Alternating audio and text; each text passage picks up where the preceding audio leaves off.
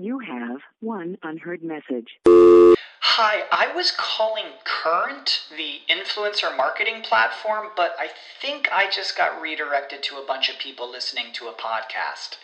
Well, anyways, I was calling Current because I was told they could help get my brand set up on TikTok Shop, and even build out an affiliate program of content creators promoting my brand, and even have those content creators go on live streams and promote my product there. Wow, I could really use Current. I also heard that the brands they work with are making millions in sales. I guess I'll just go to their website at current.tech. What's the easiest choice you can make? Window instead of middle seat? Picking a vendor who sends a great gift basket? Outsourcing business tasks you hate? What about selling with Shopify? Whether you're selling a little or a lot, Shopify helps you do your thing, however you cha-ching. Shopify is the global commerce platform that helps you sell at every stage of your business. From the launch your online shop stage to the first real-life store stage, all the way to the did we just hit 1 million orders stage. Shopify's there to help you grow. Whether you're selling scented soap or offering outdoor outfits, Shopify helps you sell. Wherever and whatever you're selling, Shopify's got you covered. Sign up for a $1 per month trial period at shopify.com/try. Go to shopify.com/try now to grow your business, no matter what stage you're in. Shopify.com/try. Welcome to Webcology. Webcology is the show that takes you into the deepest and darkest ends of the ecosystem on the internet. Our guides will take you on a journey into web marketing and bring you the experts and the information so that you can further explore the web marketing world. Now, here are the hosts of Webcology, Jim Hedger and Dave Davies. Hey everybody, welcome to Webcology on webmasterradio.fm. This is Jim Hedger from MetaMen.com and Dave Davies from Beanstalk-Inc. It is Thursday, April the 17th, a gorgeous spring summer-like day here in Victoria, BC.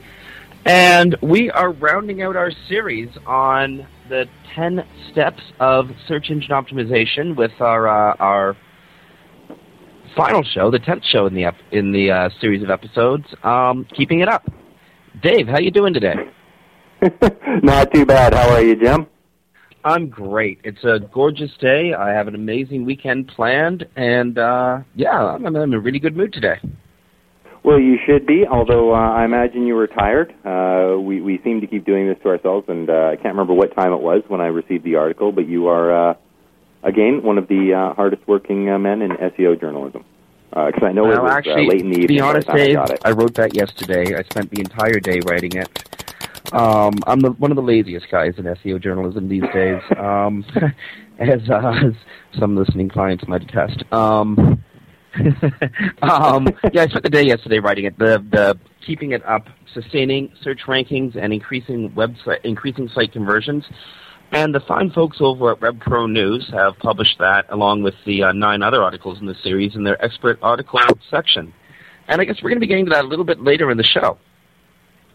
We are indeed, but there's a lot going on in the world right now. So maybe we should cover there's a lot of bit of that stuff going on in the world. And actually, some of the most interesting stuff is going to be taking place 2.5 hours from now. In case people haven't been paying attention to Google, and I don't know why they wouldn't be, but today is Google's Q1 earnings conference call. So today is the day that Google reports its earnings and revenues over the first 3 months of 2008. It's always an interesting day. What are you predicting? Oh, this is a tough one. I'm predicting that Google's going to see increased revenues. Although, and the Comscore report that came out yesterday said that they saw increased clicks in March over March of 2007. So I suspect they'll do well. I'm not sure where expectations on Wall Street are sitting right now. I imagine they're slightly lowered from the exuberance we saw last year. I don't think Google's going to disappoint the street. I really hope they don't. I'm I'm a little concerned that if Wall Street and the investment community sees Google as weak, they'll see our entire industry as weak. You know, that's a valid point. Now, Google's reports, as they come out, do have a significant reflection on our industry as a whole, which is funny because when we look at, as you bring up, the ComScore numbers, we're seeing that search as a mechanism for finding information is way up. But if Google's earnings don't meet expectations, i.e., I don't know what it takes, if they don't show triple-digit increases in revenue over the quarter before, that is somehow viewed as a weakening of the industry as a whole. However, if we take a look, Google at the same time had a 12% increase over the month before in search volume. So, is it really a weakening, or is it just the way it should have been all along, and they've just been showing astronomical increases previously, and now that it's a little more established and a little more stable, their numbers are starting to stabilize and come more in line with the increases that they're attaining in search market. They're able to make less adjustments to the actual way that, say, AdSense and AdWords are running, because they've pretty much got those perfected at this stage, so they're not able to eke out extra dollars there in the same way. And now they're starting to rely more on monopolizing and doing a great job of just taking more and more search market share and relying on their increases in that area instead. Absolutely. To me, in a second, I think we're going to jump over to them taking another large segment of market share. But I want to get in here that watching Wall Street try to make sense of the contextual ad distribution programs that Google runs through AdWords and AdSense, and Yahoo runs through Yahoo Search Marketing, is kind of silly because both networks have actually been growing repeatedly over and over again, quarter after quarter. They've shown positive growth. They just haven't shown the extraordinary volume of growth in a couple of quarters. Most quarters they show exactly what the street expects. Enormous growth. Recently, they both Yahoo and Google have hit quarters where they haven't shown the extraordinary, insane, over-the-top, as Dave was phrasing it, triple-digit figures of growth, but they've still been growing. Sometimes it's a little bit maddening watching Wall Street trying to figure all this out, but it's going to be even funnier watching the FTC try to figure out the Google and Yahoo seems to be getting along very well with Google right now, showing Google ads in their clickstream as opposed to Yahoo ads. That's kind of a funny story, Dave? I think it's just great. I mean, going back to like Sun Tzu and the Art of War, and sort of the enemy of my enemy is suddenly my friend. If we look back not that far in history, Yahoo would have done anything to stay as far away from Google as humanly possible. But I have a hunch that I'm sure you would agree that this push by Microsoft is certainly starting to influence some of Yahoo's decisions. But I mean, a good call. The FTC has got a. It'll be interesting to watch them deal with it because, of course, at one point, not in the world of the internet, eons ago, but in the world of in the real world, like when I chart it based on my kids' age, for example, not that long ago, they were feeding Google's ads. So it's almost like a step back. But yeah, the FTC is definitely going to be looking at this slightly differently, and I mean, this just gives Google.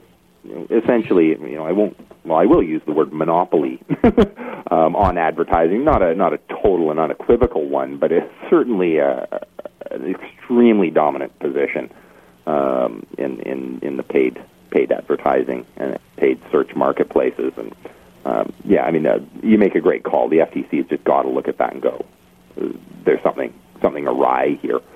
I can almost guarantee if the FTC doesn't look at it on their own volition, Microsoft will have them looking at it. To quote the first paragraph of an article that appeared in the Wall Street Journal about an hour and a half ago, Yahoo Incorporated moved closer to outsourcing its search advertising to Google Incorporated after an initial test of the system to yield what the two firms deemed positive results, people familiar with the matter said.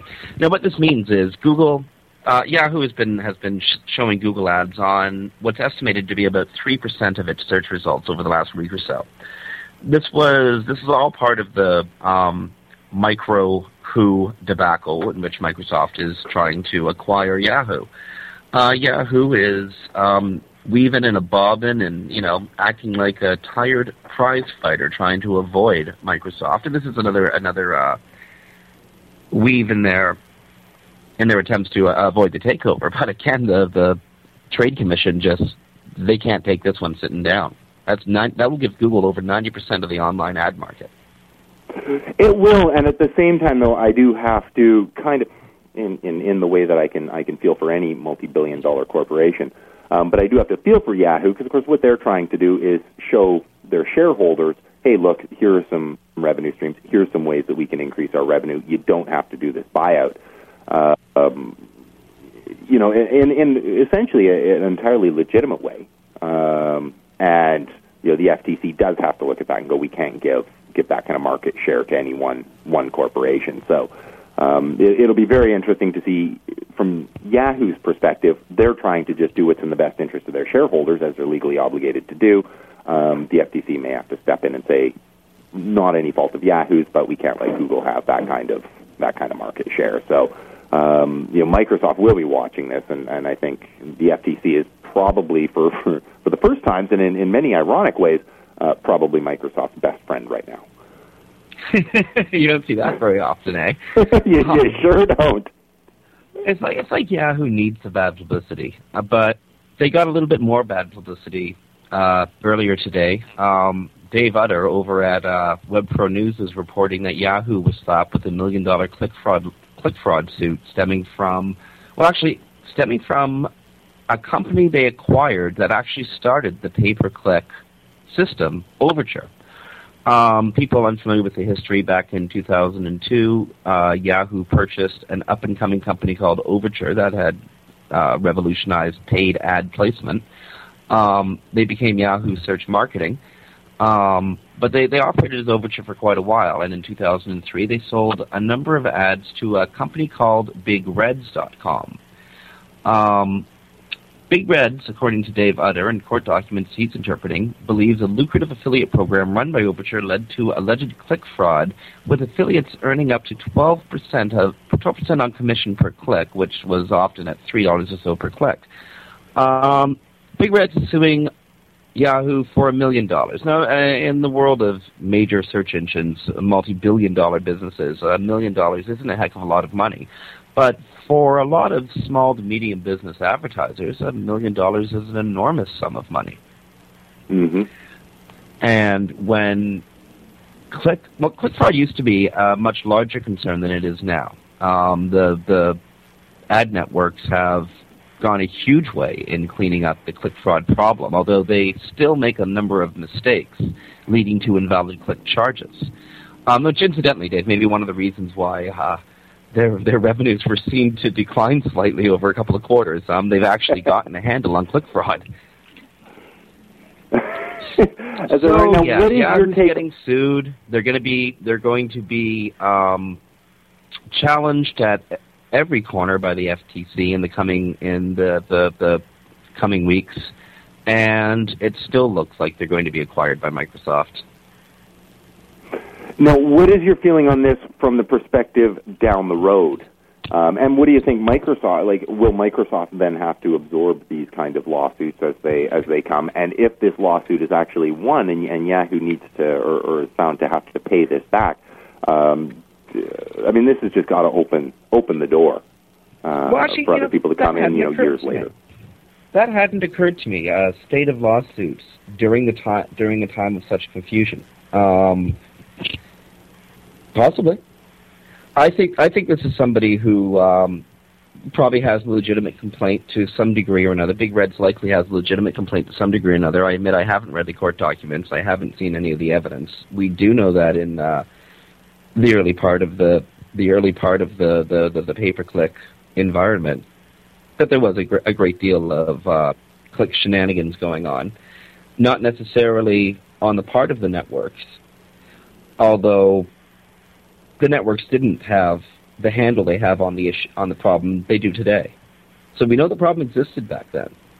Will we see other stuff come out of the woodwork? It really, I think the Lane's Gift and Collectibles case scared off a lot of people. Mm-hmm. All the effort that went into it for such a low settlement for the litigants. The lawyers got a great settlement, but the litigants themselves, they didn't really. I think that scared a lot of people off from the going the class action route. But we'll see. If this is a successful case, maybe we'll see more come out of the woodwork. And if it's dragged out the way that I expect Yahoo's lawyers will drag it out, I think it would be very scary. I think you're right. And you know what? I could talk about this one with you because I know click fraud's an area you've chatted about at great length. But you know what? You wrote an awesome article, and I don't want to eat up all of our time talking about click fraud. Because I know a lot of our listeners are probably very interested in hearing about, keeping it up and the Pfizer of SEL. We should get to that, and we should. Dave was mentioning the article that rounds out our series, our 10-part series here on Webcology, and the companion pieces being published in the expert article section over at WebPro News. And we should get to that, but we really have to pay some bills first. We should cut to break. Come back with a little bit of discussion on the keeping it up, sustaining rankings, and increasing conversions article. And then we have a special guest rounding out the show, one of the guys who helped start off this series, Ross Dunn from Step Forth Placement. But before we get to that, this is Jim Hedger from MetaMen.com and Dave Davies from Beanstalk Inc. You're listening to Webcology on WebmasterRadio.fm. Stay tuned. We'll be back after these messages. Sit tight and don't move. Webcology. We'll be back after this short break. Okay, so you're telling me that if I put the Go Currency converter on my site, all my international customers can see how much they're paying in their own currency? Yeah. GoCurrency.com has free currency converters, language translations, international clocks, everything you need to do international business. So how does it work? Conversion elves. Conversion elves? Yeah, watch. Want to know what this will cost in euros? Check this out. Listen up, elves. We got one. $34 US. I need that in euros. Now, people. We got it. Put it up there, elves. Wow. Currency elves. Who knew? GoCurrency.com. Free currency converters, language translations, and more. GoCurrency.com. Don't be fooled by your web analytics. If you think your web analytics are giving you all the information needed to manage your paid search accounts, you'd be shocked to see what they're not telling you. How are you tracking sales received over the phone that resulted from your PPC ads? Now, you can track call-in sales by campaign, search engine, and keyword with Engine-Ready Call Analytics. Optimize top spending keywords with more accurate tracking and achieve higher PPC profitability. Get started now tracking your PPC call-in sales with Engine-Ready Call Analytics. Visit EngineReady.com to see how easy and inexpensive accurate call-in tracking can be. EngineReady.com. Dude, fishing in Costa Rica is going to be awesome. Amen, bro. Now that ValueClick Media had netted FastClick, we've got one of the largest online advertising networks fishing us for big bucks. You know, while we're out catching snapper. Hey, Steve, you're coming too, right? No, I'm still using Banners.us.com. I can't afford to be away. You got to work with ValueClick Media. I got this great account manager who's easy to work with, and they have access to the best advertisers and earn me high rates. Don't worry. We'll bring back pictures. Yeah, terrific. Visit ValueClick Media now and click on Solutions for Publishers for more details. ValueClick Media. Stand by. This is a Life Tips Quick Tip. If you're like me, you're sitting on a mountain of frequent flyer miles. Instead of letting them get moldy, donate your miles to green charities. Lufthansa Airlines allows members to donate points to Living Lakes, an international network that aims to preserve waterways for future generations. Continental Airlines allows members to donate miles to AmeriCares, a humanitarian organization that provides medical care to those devastated by natural or man-made disasters. And America West Airlines frequent flyer miles can be donated to Miles of Hope, which transports volunteers to disaster relief. So stop sitting on those miles and put them to some good use. Listen for more quick tips every day right here. And listen to Life Tips Wednesday at 5 p.m. Eastern, 2 p.m. Pacific, or on demand anytime inside the Entertainment Channel, only on WebmasterRadio.fm. Find the WebmasterRadio.fm Web 2.0 watering hole and have a drink on us. WebmasterRadio.fm is now on Facebook, MySpace, and Twitter. Find us now on the WebmasterRadio.fm homepage. commercials off. Now back to Webcology, only on WebmasterRadio.fm. Here are the hosts, Jim Hedger and Dave Davies. Welcome back to Webcology here on WebmasterRadio.fm. This is Jim Hedger from Metamen.com and Dave Davies from Beanstalk-Inc. And welcome back to the chaos that is live radio. So, Dave, I guess you're going to be interviewing me for a few minutes before we bring it over to our good friend Ross Dunn. I am indeed. Well, you know what? I'm just going to jump in here. That was an awesome piece, and of course, a very important subject. He has put in, how many months of work to get your site ranking. Now you have to put in those efforts to, as you so eloquently put it, keep it up. Maybe you want to take us through the process that the fine folks at MetaMend go through, and then we can get into a discussion over, maybe some of the differences, and bring in Ross as well to discuss some of the different ways that different companies might approach it. Well, certainly, and it's kind of a long process, and I want to stress that this is a very general overview. Every website and web promotion campaign is different. Every client has different technologies and different needs, and often different strategies used to get the website ranked. So what I'm going to be going through, again, is amazingly general. What I tried to write in the WebPro News article was a roundout on what the long-term SEO process is all about. Many people believe, well, at least they used to believe, that after the changes are done to the site, the new title tags are inserted, the meta descriptions have been worked on, new content is up there, and link building has been underway, and the site is uploaded to the server. Many people believe that the SEO process stopped there. In reality, that's when the long-term work begins. Now, one of the things I think has always confused clients about the search engine optimization process is the huge upfront fee and then structured monthly payments afterwards. And I don't think, I remember when you and I were both working with Stepforth, we had clients who were often confused about this, wondering what the maintenance part of the package was all about. And that's what I tried to outline in the Step 10 of 10, Keeping It Up section, what we do to earn that monthly maintenance fee. So the first thing, I structured the article day one, week one, and then post first week. So the very first thing you do after you upload a site is you do a total idiot check, or I called it a DOE check. What we do is we have our head SEO, Jade Carter, the person who signs off on all sites that the SEO staff work on. He goes through everything on the website, every link, every page, all the new content. He makes sure that everything is working properly. You can't do this kind of testing until the optimized site is posted back to the host server live. You can do limited testing, but really the site has to be live to the web. Yeah. Time is of the essence, because the moment we repost a site, we expect spidering fairly rapidly. So we have to make sure that everything is working properly. I'm just going to try to turn off the ringer on my other phone line here. Just a moment, please. Yeah, the chaos of live radio. Okay. I get to do the show from home today because they reorganized the office up at MetaMend, and I can't guarantee a connection from the boardroom right now, so I get to do it from home with even more home chaos. Anyway, so we do the idiot check. We make sure that everything is working on the site. You check through site structure. You check on the planning and the continuance of link building efforts, making sure that optimized content files appear on the page as they're supposed to appear, making sure the on-page layout is attractive and compelling to visitors, looking into social media, paid marketing campaigns, etc. If I can jump in here and just ask a quick question.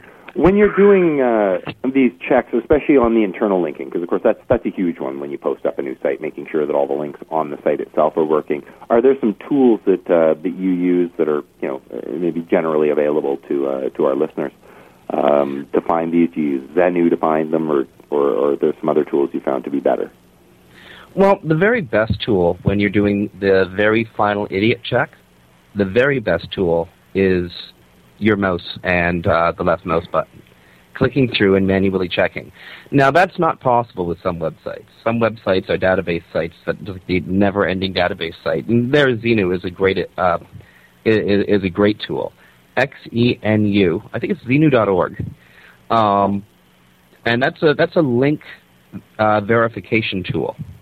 We'll show all internal and external links if they're working, and if I remember correctly, Xenu is actually checking the strength of the links by giving a PageRank update. They do now, yeah. So yeah, we would, but again, we work in a professional environment, and getting a website from desk to server, especially a large corporate website, it's often more complicated than one might think. Often with large corporations, the SEO team isn't allowed to touch the host server. So we have to send it to their techies and have their web team upload it. Or we haven't been able to do any hands-on work. We've just sent over recommendations, and we wait for those recommendations to be implemented. So when you're doing the very final check before signing off on a site, saying, yes, this site has been optimized and it is ready to go, it has to be done by hand, and you have to take a very good, sharp look at it. And it's again, this is a professional environment. Mistakes aren't allowed to creep past the head SEO's desk. So what do you do in these types of environments? Now, what are you looking at as far as reaction time? Like, let's say you post this up, you're having to deal with other developers who are actually putting this information to the servers. What are we dealing with reaction time? Are there certain agreements that you put in place with these other developers to ensure that if problems are found, you're not finding out sort of a week later, or things aren't being reacted to a week later and getting a bunch of phone calls from mad CEOs of corporations? Well, I imagine a number of SEO firms face problems like that. At MetaMend, we tend to get a SEO champion in any of the companies we work for, somebody who we put a lot of effort into teaching about the process, educating on the process, and if we're unable to represent ourselves to whichever work group or task group in the corporation we need to represent ourselves to, we have the SEO champion do it. And I think it's a smart development. Because previously we had to work with the tech department or the marketing department, get one of those to represent our needs to the other. And that was always a hit and miss sort of situation. Now we have an SEO champion in every organization we work with. And so they represent our needs, and they represent them in the language and culture of the company we're working for. So our turnaround time is actually decreased substantially, but sometimes, when you're working with large companies, these are large bureaucratic organizations. Sometimes it can take a day, sometimes it can take a week, and I've heard some SEOs, including some big-name SEOs, complain that it sometimes takes months to get their larger clients to take action on their recommendations. Now, okay, so the site's up. Let's assume we've skipped past this, because I know we've got Ross on the line, so I want to get through and get to some interesting questions and maybe a bit of a group discussion. Now, when this, let's say it's up, it's all posted, which and you've taken us through some great processes there. The work's done, right? Like that's it. Well, the upfront work's done, but now there's a hell of a lot of back end work to do. In the pure object of SEO is to get high rankings in the hopes that will drive more website traffic. But the practice of SEO is actually much larger than just getting rankings. High rankings are one thing, but rankings that don't convert are pretty useless to our clients. Now, our clients hire us because they need to improve their businesses. They want to make money. They want to hire more people, improve their communities, improve their lives, all the good stuff. We can get them great rankings, but we're the web experts. We're the ones who look at thousands of websites in a single month. If anyone's going to know how to design or prompt web visitors to take specific actions, it should be the SEO community, the search engine marketing community. So as soon as the website's up, we start getting the analytics in order. Now, again, ranking is one thing. That's obviously critically important. You get a heck of a lot more traffic from page 1 than you do from pages 2, 3, 4, or 5. So the first thing we start looking for is where pages in the site we've worked on start ranking, and you can see those occur fairly quickly now. Anything you see on page 2, 3, 4, or 5, you know there's room for improvement. All analytics packages need to be trained. They're very rarely fresh out of the box solutions. You have to tell analytics packages, Inquisite Pro, ClickTracks, even Google Analytics or index tools, what you're looking for. And so we take the first week when stats are, when data is accumulating and the stats aren't as full as we'd want them to be. We take the first few weeks to actually train our analytics, our first week, I should say, to train our analytics programs to give us the information we're looking for to help the client improve their site. So that's what we do for the first week. And, that's actually quite a bit of work. You're doing a lot of well-educated guesswork. And then as time goes on, the analytics start to flush out the real information for you. In the second week on to the end of the campaign, you're working on re-optimizing content, improving pages that are falling on the second, third, or fourth page in search results. You're working on your pay-per-click advertising campaigns, any social media marketing efforts that you have going. And this kind of work is ongoing through the life of the contract. Often we advise clients to start doing a daily blog. But really, how often do our clients have time or often the writing skills to create a daily blog? Quite frequently, the SEO company either works on blog posts for their clients or outsources those blog posts for their clients. The point being, you have to manage the client's campaign over time. Now, I've got to jump in here and go just back about a minute in our conversation. And I'm going to direct this to both. I believe we have Ross on the line here, but I'm going to get your answer to this first, Jim. And it's going to be a little bit tongue-in-cheek, but I'm hoping for a little bit of delving into it a little bit deeper. We all work for SEO companies. This is search engine optimization. Really, what does this have to? Doesn't this end? You get the rankings. Shouldn't that be where it ends? What are we doing involved with? Delving in deeper and figuring out, click-through rates and stuff like that. And I do have another question, but I'd like to get your guys' take on that first. Well, my take is really simple. We haven't been pure search engine optimization companies for years. Back before the advent of pay-per-click, we might have been a pure search engine optimization company just striving to get good rankings. But the industry's evolved past that. We are search marketing agencies. Our clients pay us good money that they've worked hard to earn to improve their businesses. We have our hands on the pulse of their businesses, or at least on the pulse of their website businesses. We owe it to our clients not just to get them good rankings, but to steer them towards stronger conversions. Do you have anything to add to that, Ross? Yeah, I find that in most cases, that's the ideal situation. I'm afraid some of the small businesses, they only have a limited budget. So once they get their ranking, we have to offer something that's going to keep them up there. But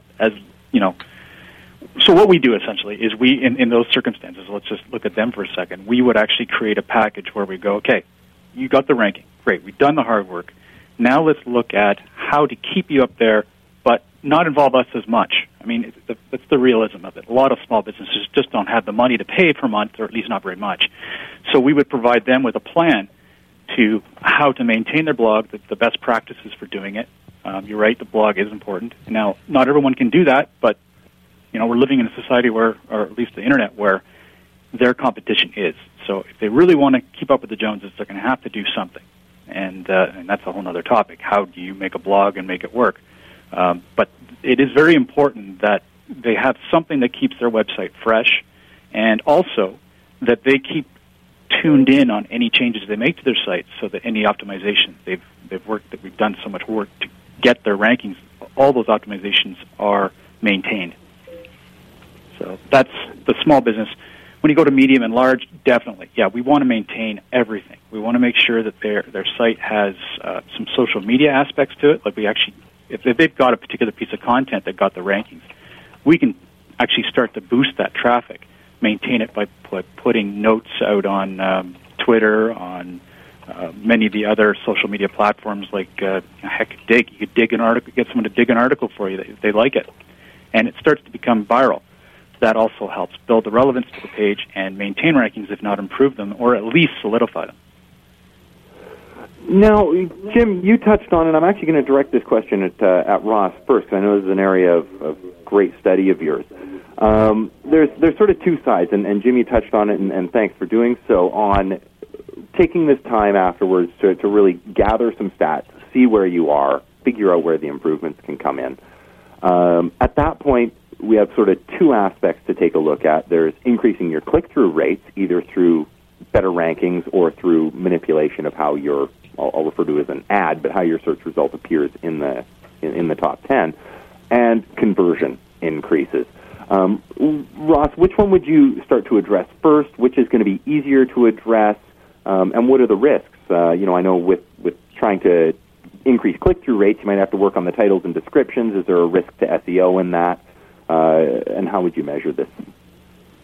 Good question. So if I'm looking at organic ranking, that's what you're speaking of, right? Yeah.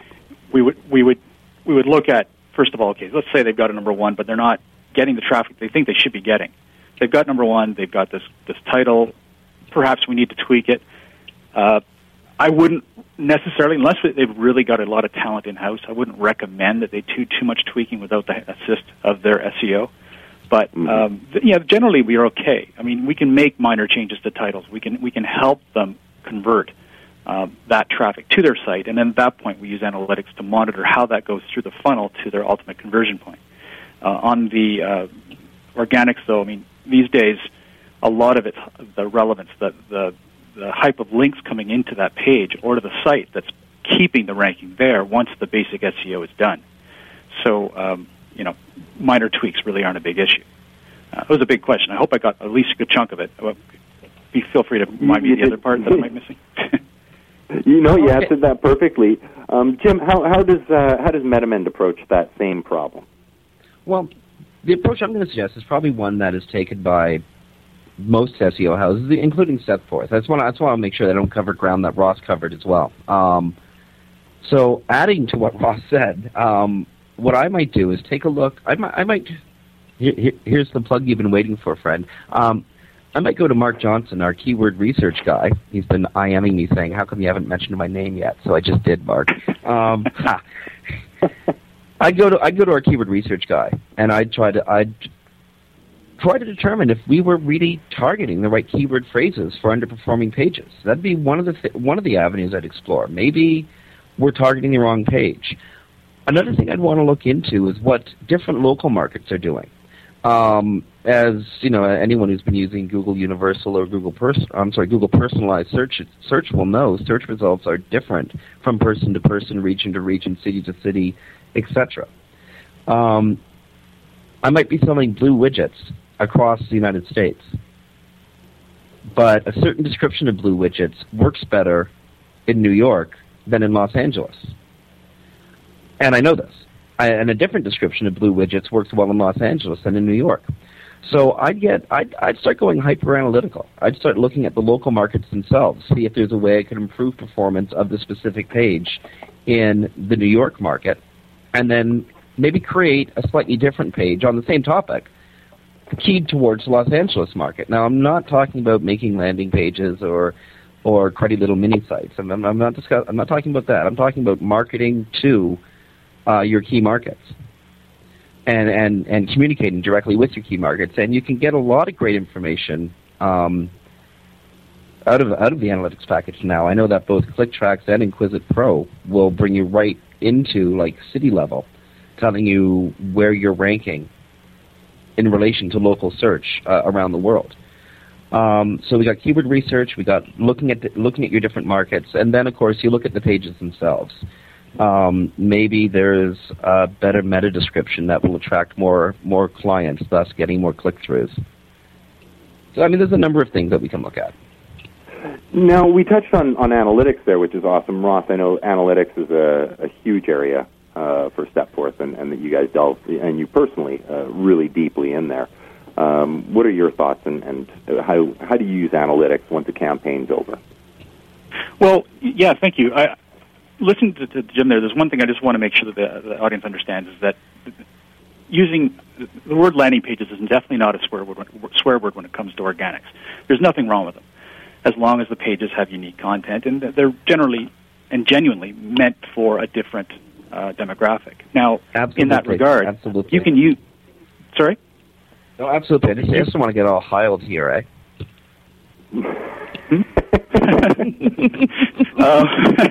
We could use the landing page actually using Google Optimizer. If anyone's familiar with that, that's what we can use to do A/B split testing. So we can actually do these changes on the page and calculate just how much better conversions occur, based on a new title, adding a new image, whatever you'd like. Organic rankings can work really, really well using that kind of system. We could have, like Jim said, you could have one from San Francisco or whatever city, and that targets that specific person, and that can get a good ranking quite easily, especially if it's very specific, because then you can have San Francisco tailor or whatever you want. That goes to that page and talks about this popular tailor in San Francisco and these suits they like to make, and perhaps there's a high fashion in San Francisco at that time, or whatever it is. That's really anyways, running out of words. But essentially, the page would have everything, quote unquote, pardon the pun, tailored to that information. And using Google Optimizer, we can do a lot. And using the funnel, Google Analytics, first of all, awesome. I used to not be all that sure about it. I'm out in the record there saying, I don't know, Google's got enough info as it is. But frankly, it's free. It really works well. I've been suckered. I'm pulled in. I love it. So with that information, using Google Optimizer, all these amazing tools that are free, we can actually do quite a bit for a client. And frankly, analytics has become a core issue, especially in this competitive marketplace. Dave, to add to that, I think people used to see SEO as a very front-heavy process, where the bulk of the work was always done in the first month, and then you just sort of trailed off into these nebulous maintenance contracts. In reality, while a lot of the heavy lifting is done in the first few weeks or the first month of a contract, there's an enormous amount of work that gets carried out in the background. Often the client doesn't even know the work is being done, but it's all being done to meet our contractual obligations and to, push their businesses higher. Now, you just touched on a really important one, and that is work that the client doesn't know is being done. And on that, and I'm almost waiting for a segue, and this is a perfect one, link building. This is something we haven't really touched on here, and of course it's critically important in the keeping it up section. Now, of course, the amount of link building and the types is going to vary from client to client. Ross, earlier you touched on sort of the lower budget clients. Well, they're not going to be able to afford massive link building, and certainly not massive sustained link building campaigns. Probably don't need it because they're probably in lower competition sectors. Jim, you've also touched on link building. How important is it to maintain link building after, if you've got, say, 500 more links than your competitor, can you rest on your laurels? I personally am a little paranoid by some of Google's patents to take a look at or refer to acquisition rates of links, and that if your links start to stale, that may or may not play against you. What are your guys' takes on it, and what do you recommend to your clients? Well, Ross, you want to go first? Yeah, well, when it comes to links, frankly, you got directory links, you've got different ways of building links through submitting articles through article directories like ezinearticles.com. There's a lot of different ways you can do it. The old style of creating links through reciprocals, paid links, those are dangerously, sometimes they work. They still are working in some cases, but the fact of the matter is, I prefer to build all my links through articles and content. So, I would never rest on my laurels. I'd always have articles going out there. First of all, they drive great traffic alone. Never mind the fact they also generate links to you. I can't count how many people just. It amazes me that see an article and just go, wow, I'm going to post this to my site or at least link to it. And it's actually kind of cool. I look at it every day and go, wow, this person linked to me. I had no idea the name existed. And then I see their stuff, and I get interested in theirs. It's really a great exchange. And, when a client doesn't have a blog, though, I got to address that because, of course, that happens quite often. They have to go and create partnerships with other websites that may be complementary to theirs. They have to get out there and also, use press releases, use PR web, get out there and publish all their greatest achievements as they hit. You can have your own feed of RSS feed that you can syndicate across various aggregators that has info on these achievements. There's different ways you can actually get multiple links from pieces of news. So, yeah, you've got to keep up on that, and that's definitely part of the plan we recommend to all clients. Now, to add to that, as Ross said, buying links and recip links can be dangerous. I'm not necessarily against reciprocal links, so I am against reciprocal linking campaigns. A Ford dealership links to a local auto body shop, and the auto body shop links back to the Ford dealership. I think that's totally legit. It's when the Ford dealership links to the flower shop and the flower shop links to the Ford dealership that you have reciprocal linking issues. And purchase links are always very dangerous. I guess my best piece of advice is watch for patterns.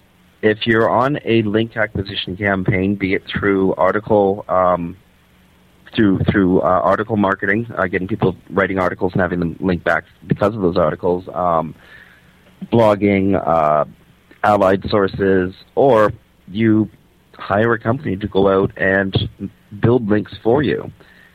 Make sure that you are showing the search engines a steady pattern, because it's anomalies in the pattern of link acquisition that will set triggers off. Okay. If you don't mind, I'd like to add one more thing, and that's about neighborhoods. A lot of these links out there, you can definitely do these reciprocal exchanges. They actually work quite well for a few of our clients. They just tend to be disqualified a little bit. They're certainly not as powerful as a person just giving you a link, especially if they're coming from a good neighborhood. Now, how do you determine what a good neighborhood is? Frankly, there are times when I find it a little difficult, but most of the time, it's obvious. You look at the site. Let's say we take the rather nefarious PageRank. If it's a 7 or an 8 or even a 6, generally a good indication the site has some power to it. And, look at who they're linking to, too, and look at who's perhaps, if it's a writing site, who's writing on their website, or if it's a complementary site to your own, how big is the site? Just look at it, get a feel for it. If you get sort of, I don't know about it, just move off, try another one, put it on a lower tier and look at it later on, because getting these links can be big help. Now, Scott Van Ack, our SEO in-house here, is actually just doing a Google optimization article, how to optimize for Google, and we're actually just releasing it. And it does talk about neighborhoods and other versions, other elements of getting top rankings in Google. And, it's quite a process. And I definitely recommend, if you want to check it out, to check out our blog today and tomorrow. When are you guys publishing that, Ross?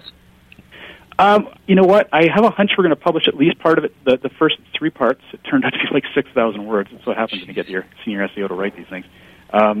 So he's going to break that down to 3 parts. And the first part may come out today, but it's definitely coming out in our newsletter tomorrow, which you can sign up on our website for. But I have a hunch it's going to be on the blog first. Well, and just to make sure our listeners have it, the website itself is... Kawasaki likes the Stepforth blog. Wow, that was all jumbled up there. Say again, Jim? Well, I noticed Guy Kawasaki is listing the Stepforth blog on one of his sites now. Congratulations. Oh. Thank you very much. Now, we're going to be running short on time. There's one topic I would love to get your guys' impression on. Of course, algorithm shift happens often. That's one of the banes of our existence. At the same time, it makes us it makes maintenance packages much more critical. So it's a great thing too. Keyword density used to be huge. Now maybe a little bit less, but obviously the way the keywords appear on a page is going to be taken into account as the algorithms shift. So the clients on maintenance, they're ranking well, algorithms are shifting, especially on larger sites. How do you address the keyword density? Do you try and chase the keyword density, and if not, how do you help sort of stabilize their rankings and secure their rankings if you're not going to be continuously going in and updating all the pages on their site? Let's start with Jim on this one. My opinion is that when we get that, we see that kind of let's say we've just heard an algorithm changes coming out. First of all, we don't tend to jump the gun. Unless it's a major upgrade, we know the particulars of it. We're going to wait a second because all of our sites are so, Stepforth does a very clean optimization. So we're always we generally weather any algorithmic update. If we do see changes in some of our bigger clients or even our smaller clients, depending on the area, sometimes the bigger get hit, the smaller get hit first. So we actually monitor that and determine, is it just a few positions dropped? Okay, if it's just a few, we generally know we can do a little bit of keyword density and we can get it back up. If it's big, we look at what it is about their site that may be triggering the issue. And oftentimes we don't know what the algorithmic change was. We just know the basics of it. I mean, it's a lot of conjecture at the time. So we go through it, we do a bit of analysis, and then we go through all our clients that have that same issue once we figured it out, and apply the changes to their sites so they don't even feel the hit. Yeah, for the most part, as Ross said, algo changes don't bother us at MetaMen too often because we have a very clean optimization technique built on providing the most relevant page possible, or the most relevant content possible. We've, for instance, the recent DUI update didn't affect us at all. Although SEOs over at Webmaster World were reporting chaos in the SERPs, we didn't really perceive that here. I think Google and Yahoo have it down to such a science now that the most relevant content tends to place well, and you see a lot of bounce during the algo shift itself, but when everything mellows out, and it usually takes only a week or 2 weeks for things to mellow down again, the search results tend to be highly relevant, and that is beneficial to all three of our company's clients. True. And I mean, you know what? You bring up a good point, and I know we're running super short on time, but I just want to jump in, and I'm sure I'll get agreement here that during an algorithm update is not the time to run in. And you're right, we saw a lot of chaos during the DUI update among a few of the clients that were bouncing around. And then in the end, after the update was done, things had shuffled like a couple positions. They were jumping pages during the update, and then one outcome of the update I've noticed is Wikipedia entries seem to be lowered in Google rankings under a number of terms where they were number one at one point. I think that's kind of cool. Yeah, thank God, eh? It's nice to see nothing against Wikipedia, but they didn't need number one spot under everything. No, that's so fed up with that. A very good point. Okay, you know what? We're getting message from the booth. They want us to wrap up pretty soon. We've run way over time again, Dave. We did it. I'll just say hi to Denis and Derek, some guys listening in, some friends of mine. So thank you for listening in. Well, Ross, wonderful. Thank you so much for taking time to be with us on Webcology here on WebmasterRadio.fm. It's always a pleasure to have you on, sir. Thank you. Always a pleasure. Take care, guys. Friends, you've been listening to Webcology on WebmasterRadio.fm. This is Jim Hedger from MetaMen.com and Dave Davies from Beanstalk-Inc. We were joined by Ross Dunn from Stepforth.com. And this was the last in our official series, the 10 basic points of SEO. We're probably going to be doing another series in the future, but I think we might rest for a couple of weeks, just do general shows, and then come back with another series. What do you think, Dave? I think a bit of a rest. Maybe we can spend a little more time on news, and I think it's a great idea. I look forward to another series. Well, I really want to do a show on Webmaster Security. I've been speaking with Panda Software security experts frequently over the last couple of weeks, and they got some terrifying stuff to report that would, I think, make excellent radio and probably help people a great deal. Okay, and we're not closing. Okay, no. But we are closing the series, and I'm afraid we are closing the show for this week. We'll be back next week on Webcology on WebmasterRadio.fm. Thank you so much for listening, and thanks to the studio in Brasco. Folks, check out the series at webpronews.com and their expert article series, and Join us next week here on Webcology on WebmasterRadio.fm.